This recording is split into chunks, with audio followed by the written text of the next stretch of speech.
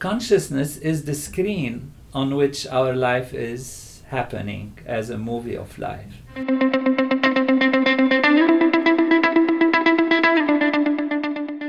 Hello and welcome to the Do One Better podcast. I am Alberto Lidji, your host from London. And as our regular listeners know, the purpose of the podcast is to encourage you to be more philanthropic and to act more sustainably and to embrace social entrepreneurship. And today we're talking about Transcendental Meditation, the technique, the movement, and it's a pleasure to welcome on board Dr. Tony Nader, who is the CEO of the Transcendental Meditation organizations, and someone who is a neuroscientist, a medical doctor, and also an expert in transcendental meditation. So, Tony, it is an absolute pleasure to have you on the show. Welcome on board. The pleasure is mine. Thank you very much for having me with you. It's a joy. Excellent. So tell us a little bit about yourself. I started as a medical doctor, studied medicine, then got interested in the mind and behavior, went into some psychiatry, felt that it was not really what I wanted.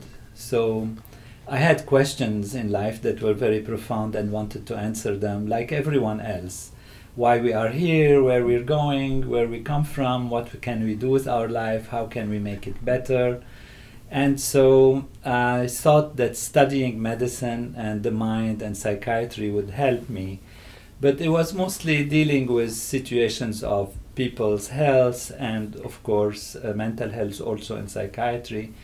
And although it was a wonderful vocation for me, it wasn't answering all the questions. So I went more into the science of the mind and the science of the brain. So I went to MIT where I studied brain and cognitive sciences and got a PhD in brain and cognitive sciences. And that was in the direction of doing research. Maybe I can contribute myself to adding to the knowledge that is available about the mind and the body and the physiology and the nervous system. At the same time, I was at Harvard in neurology, so I did neurological training and I did research, basic research in animal and lab research. At the same time, human research, so did research on different conditions of medical importance at the Harvard Medical School, Massachusetts General Hospital.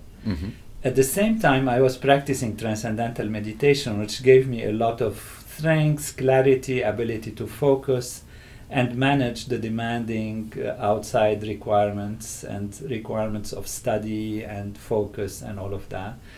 And since it gave me a lot of personal strength and clarity and understanding, I actually became a TM teacher. Okay. And then I was called by Maharishi Mahesh Yogi, the founder of this technique, spent time with him, and he invited me to do more research on transcendental meditation. And so I plunged into that also, its effectiveness, its theoretical basis in the ancient knowledge of yoga, ancient knowledge of Veda. And he was satisfied with this research and encouraged me to continue and ultimately asked me to become his representative in a way in the knowledge, because he wanted this to be a science, a science rather than just a mental thing or an esoteric approach, but actually something scientific. So we can say a science of the mind, a science of even spirituality, a science of higher values, and most importantly, a science of consciousness, a science of awareness. Right. Fascinating. And tell me a little bit about Transcendental Meditation itself. What is it? The term meditation, of course, means something that deals with the mind. And there are very large number of things that deal with the mind. It's like if you say you have white powder, you will wonder, what is it? Is it talc powder? Is it sugar? Is it salt? Is it this and that? And in that same way, there are all kinds of meditations. So there is mindfulness, there are different techniques of putting attention on some aspect or the other, concentrating, contemplating. Transcendental meditation takes us on a vertical direction. What do we mean vertical? Let's say the mind is like an ocean. Okay. It's active on its surface, there are the waves and things floating around. And as you go deeper and deeper in the mind, which is deeper and deeper in the ocean for the analogy's sake, you get to more and more quiet, more and more settled levels until you reach the depths, the deepest level of the ocean, which is very powerful, very quiet. We can say a thought that comes to us is like a bubble coming from the bottom of the ocean. Mm-hmm. And this bubble is tiny and so imperceptible, and it grows as it goes up until it reaches the surface. We are usually aware of thought on that surface level, as if the bubble bursts or we see it on that surface level. So we are usually floating on the surface level. Mm-hmm. Techniques of concentration ask you to focus on something on the surface. You take your mind to an object with a candle or some part of your body or some aspect of your breathing, and you try to guide the mind and direct it towards this particular aspect of attention, Right. which is an object or whatever part of the body. Contemplation is when you let the mind float on the surface on some meaning. So let's say you take a proverb, you take a word, love, justice, goodness, sustainability, good living, healthy living, what is it? And you start thinking about it. So you contemplate about it. Both these techniques have their, of course, effectiveness. You become mindful of things, you become thinking about them, you become aware rather than your mind, like on the surface, throwing you right and left from one wave to another. Sure. Transcendental meditation is different though. Okay. What transcendental meditation does is actually takes you down to the source of thought. So you dive vertically.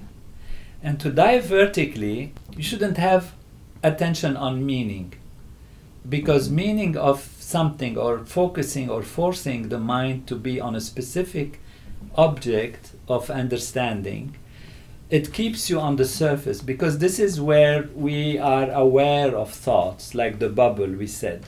The bubble becomes big enough so it kind of takes over our mind and we see I have a thought. Mm-hmm. And I'm thinking about love, or I'm thinking about sustainability, and I'm thinking about that. But we don't know where these thoughts are actually coming from, ultimately. So transcendental meditation takes you deep within the self towards pure level of settled inner consciousness, inner awareness. Because one might imagine that as you dive deep, you become more quiet, which is what we said. The ocean becomes quieter, the mind becomes quieter within. And there is a tendency to maybe fall asleep or lose awareness. With transcendental meditation, we are able to dive deep, at the same time maintain awareness, and actually go to the source of all awareness, the source of all thought, the source of all reality, which is ultimately our own inner deep self. And that's where the term transcending comes from. To transcend means to go beyond. So what you do is you go beyond the reverberations of the mind, beyond the thoughts, to an inner level of pure consciousness, pure awareness. So the awareness is there, and actually research has shown that when you dive in, the awareness becomes sharper, brighter, wider, broader. At the same time, there is greater rest because of the rest of the mind. There is a rest also of the body. Mind and body are intimately related. And that's how you get naturally and spontaneously deep rest. Mm-hmm. So there is in transcendental meditation no manipulation of the mind. So you don't try actually to dive in towards the self, Right. because the mind is guided by its nature to want more all the time. We always want more. We want more love, we want more happiness, we want more wealth, we want more power, we want more knowledge, we want more understanding. And usually our mind takes us towards more through our senses. Mm-hmm. So we want to hear beautiful things, we want to see beautiful things, to taste beautiful things, to feel beautiful things. So in a way, we are always searching for more towards the outside. And as we take our mind to the outside, we search for specifics on the outside. Transcendental meditation turns the mind inwards. And since the mind in its most stable, most silent, most powerful level, deep within, is actually the place where the source of all thought comes, the source of all creativity and intelligence. The real reality of our own inner self is there.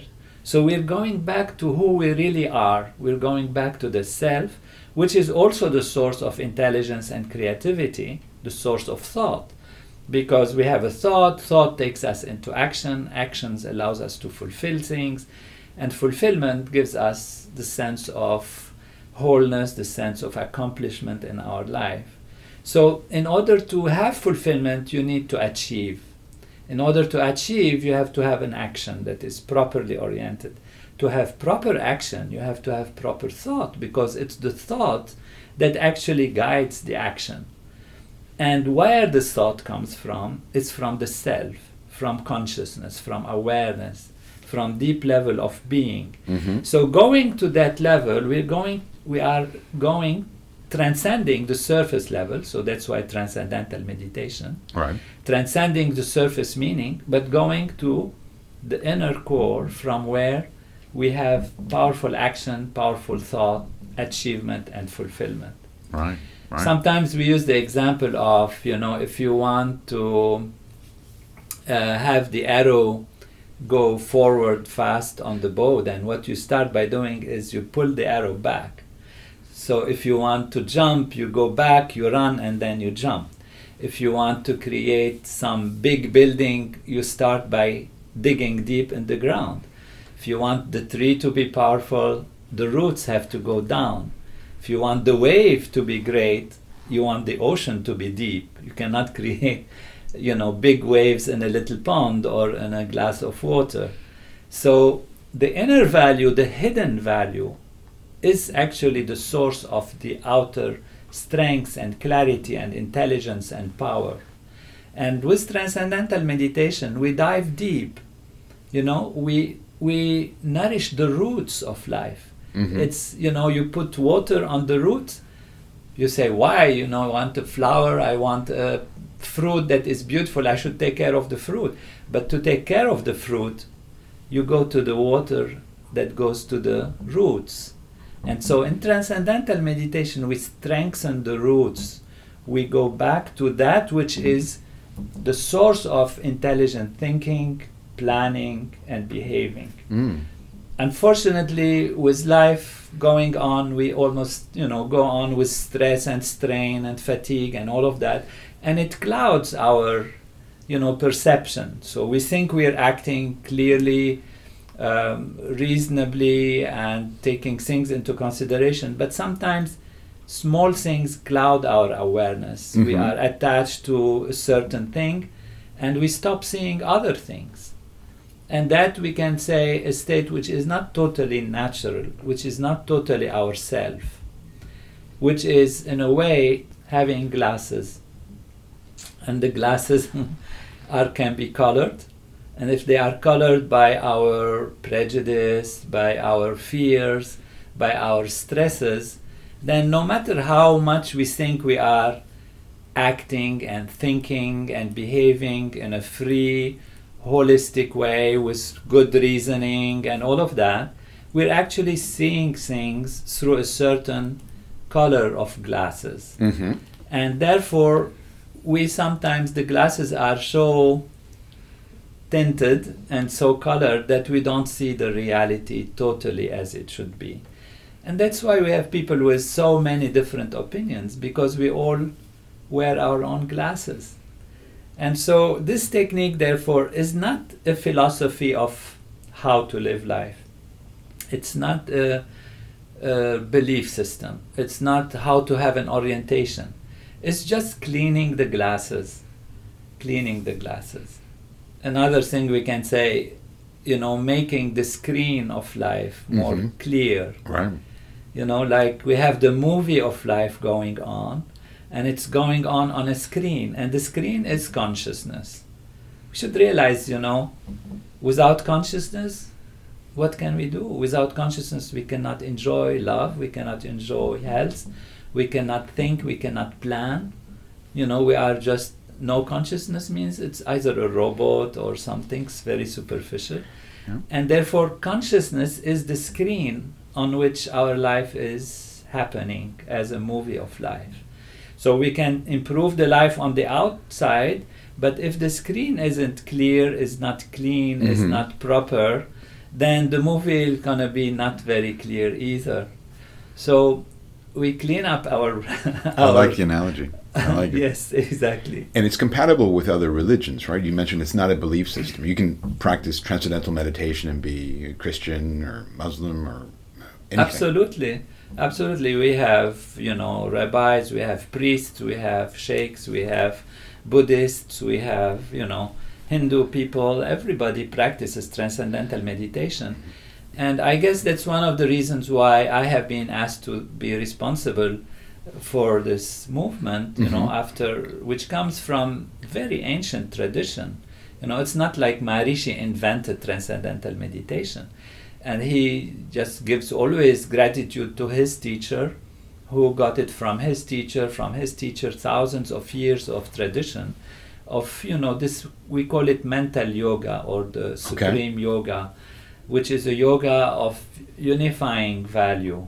We go back to, Maharishi likes to use to the sap that supports all the flowers and the trees and the leaves and the different things. So there is a sap that becomes the flower, the petal, the branch, the leaf, and all of that. But ultimately, it's one sap that becomes everything. Right. And so, if we go back to the self, like the ancient wisdom, know thyself.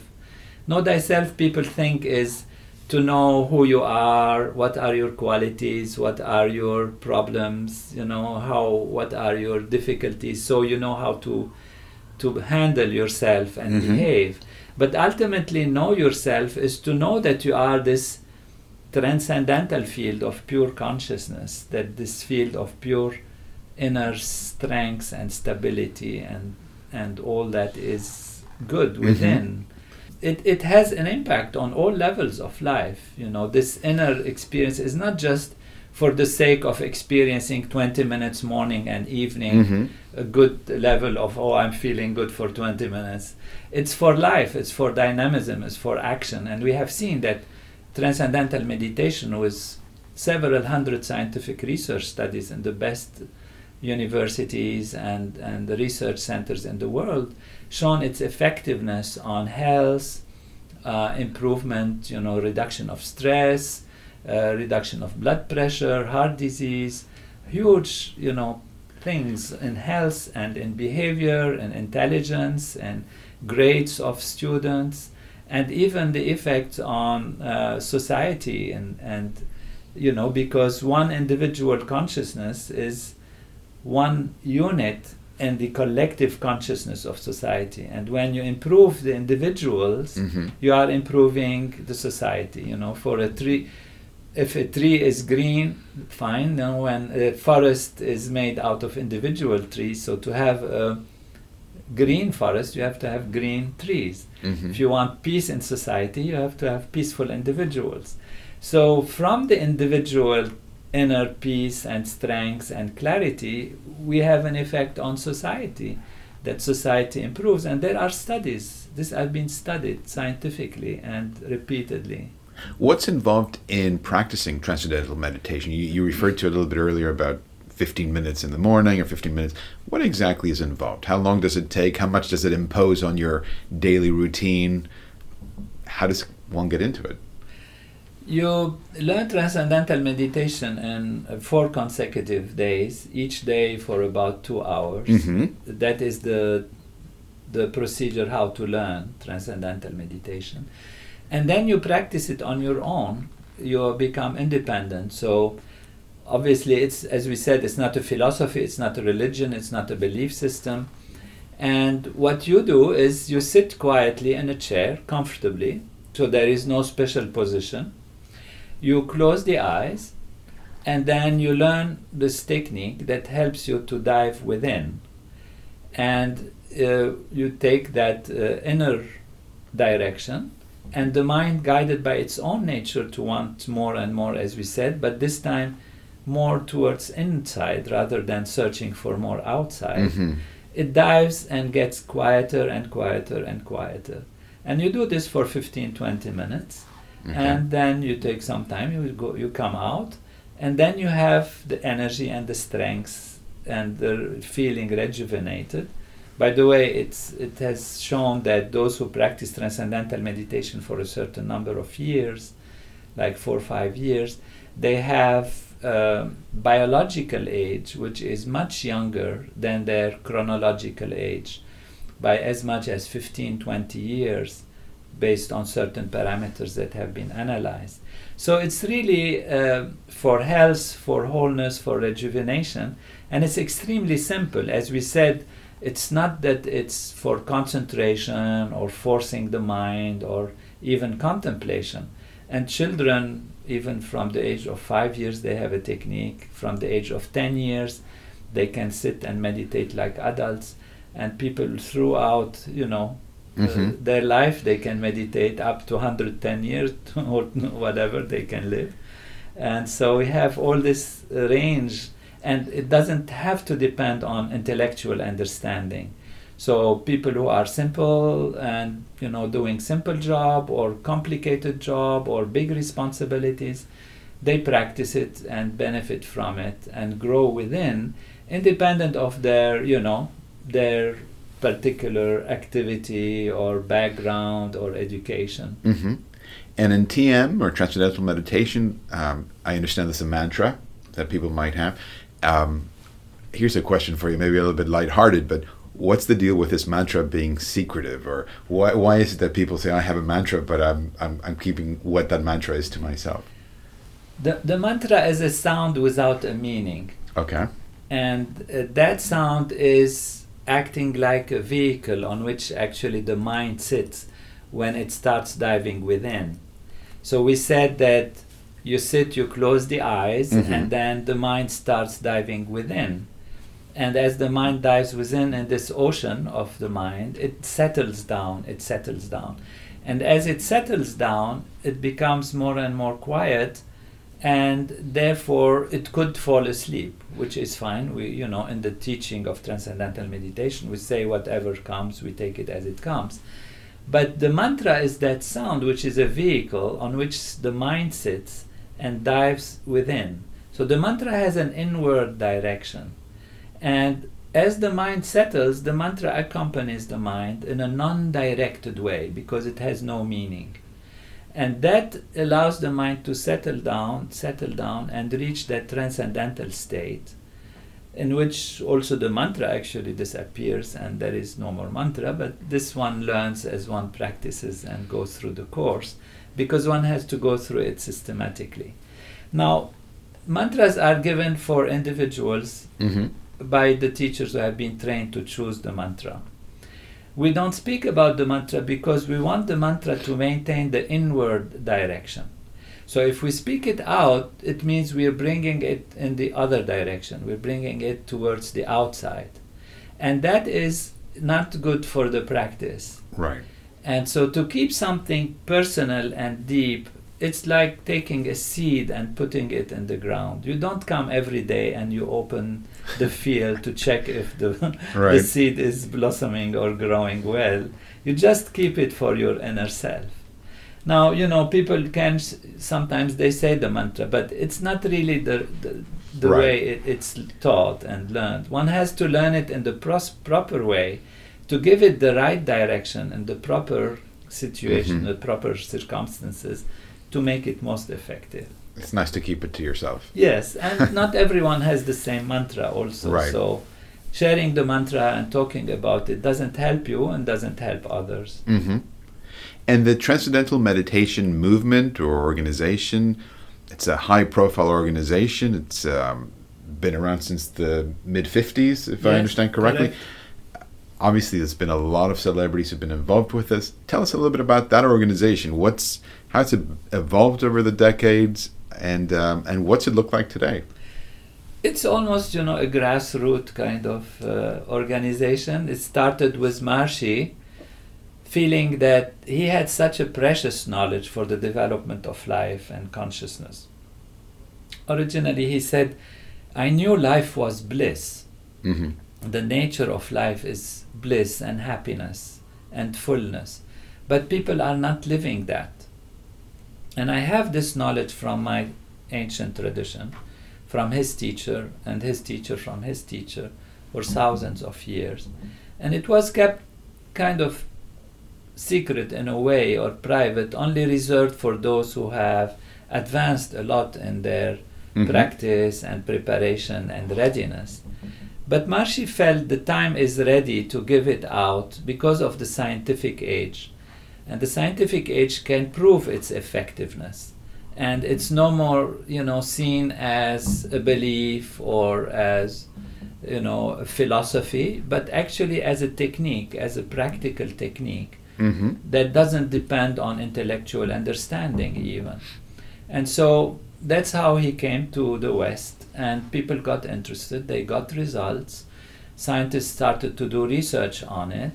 As you said, many celebrities came into it and got so interested by it that they were upholding it and supporting it, and it spread throughout the world. And then Maharishi created teachers, and then it became a big movement, if you like, or an organization with universities, teaching institutions, centers around the world.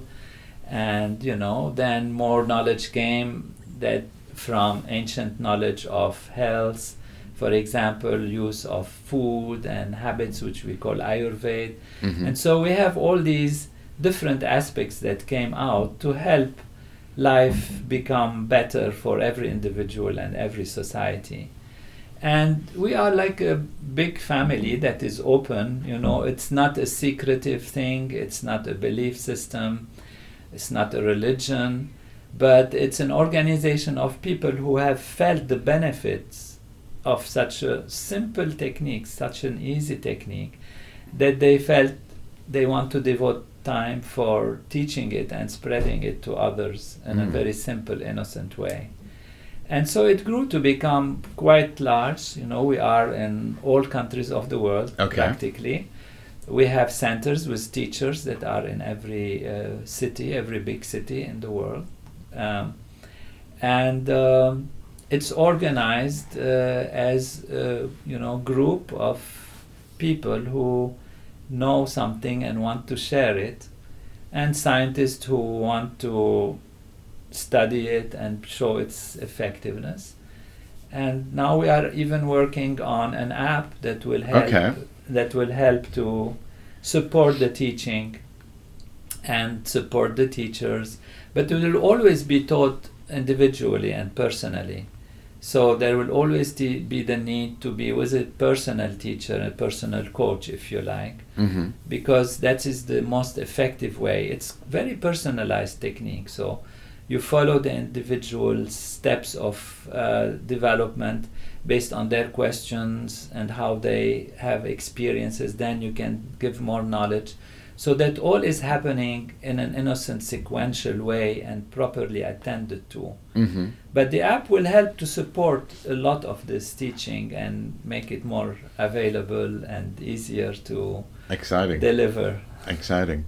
Where can somebody find out a bit more about Transcendental Meditation? If they're interested in this conversation, if they wanted to find out a bit more about it, where do you recommend they head to? The simplest way is on a website called tm.org. So tm.org. And it's a US-based website, but it can guide all over the world for finding teachers of Transcendental Meditation. There is a site that was created also that's called drtonynader.com. So drtonynader.com. And this gives more about what I'm doing and how to reach different levels of knowledge and understanding, and also a guide to where one can find centers or teachers of Transcendental Meditation. And how many people practice TM today? We've counted recently about 12 million. Wow. And we have trained more than 40,000 teachers around the world.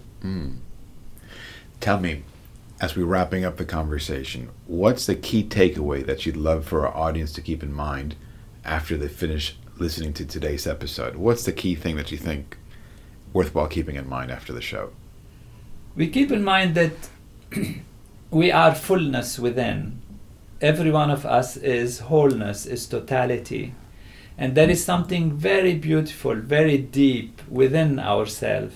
It's our consciousness that is an expanded field of being that we can reach, that we can experience, know the beauty of who we are, know ourselves in the real depths of what we are, and live life in fullness and wholeness and perfection. This is the birthright of every human being, and it is not a hope or a wish. It can be achieved systematically, scientifically, repeatedly. Wonderful. That is amazing. Thank you very much, Tony, for taking the time to join the Do One Better podcast today. It has been an absolute pleasure speaking with you, meeting you in person, and learning both about Transcendental Meditation as a technique, as an organization, and also finding out a little bit more about you personally. A fascinating trajectory.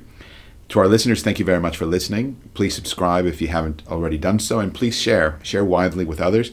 It makes a huge difference for us. Tony, thank you very much. It's been an absolute pleasure. Thank you. The pleasure was mine. Congratulations for a wonderful podcast in every way, and not only the way you do it, but the scope of it and the desire to create something beautiful for everyone and for society.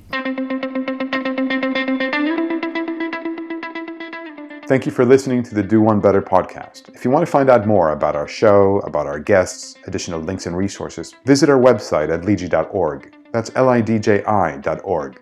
And don't forget, success at the Do One Better podcast is about inspiring you to be more philanthropic, to think more about sustainability, and to embrace social entrepreneurship. Hopefully these stories will encourage you to take action and change the world around you for the better.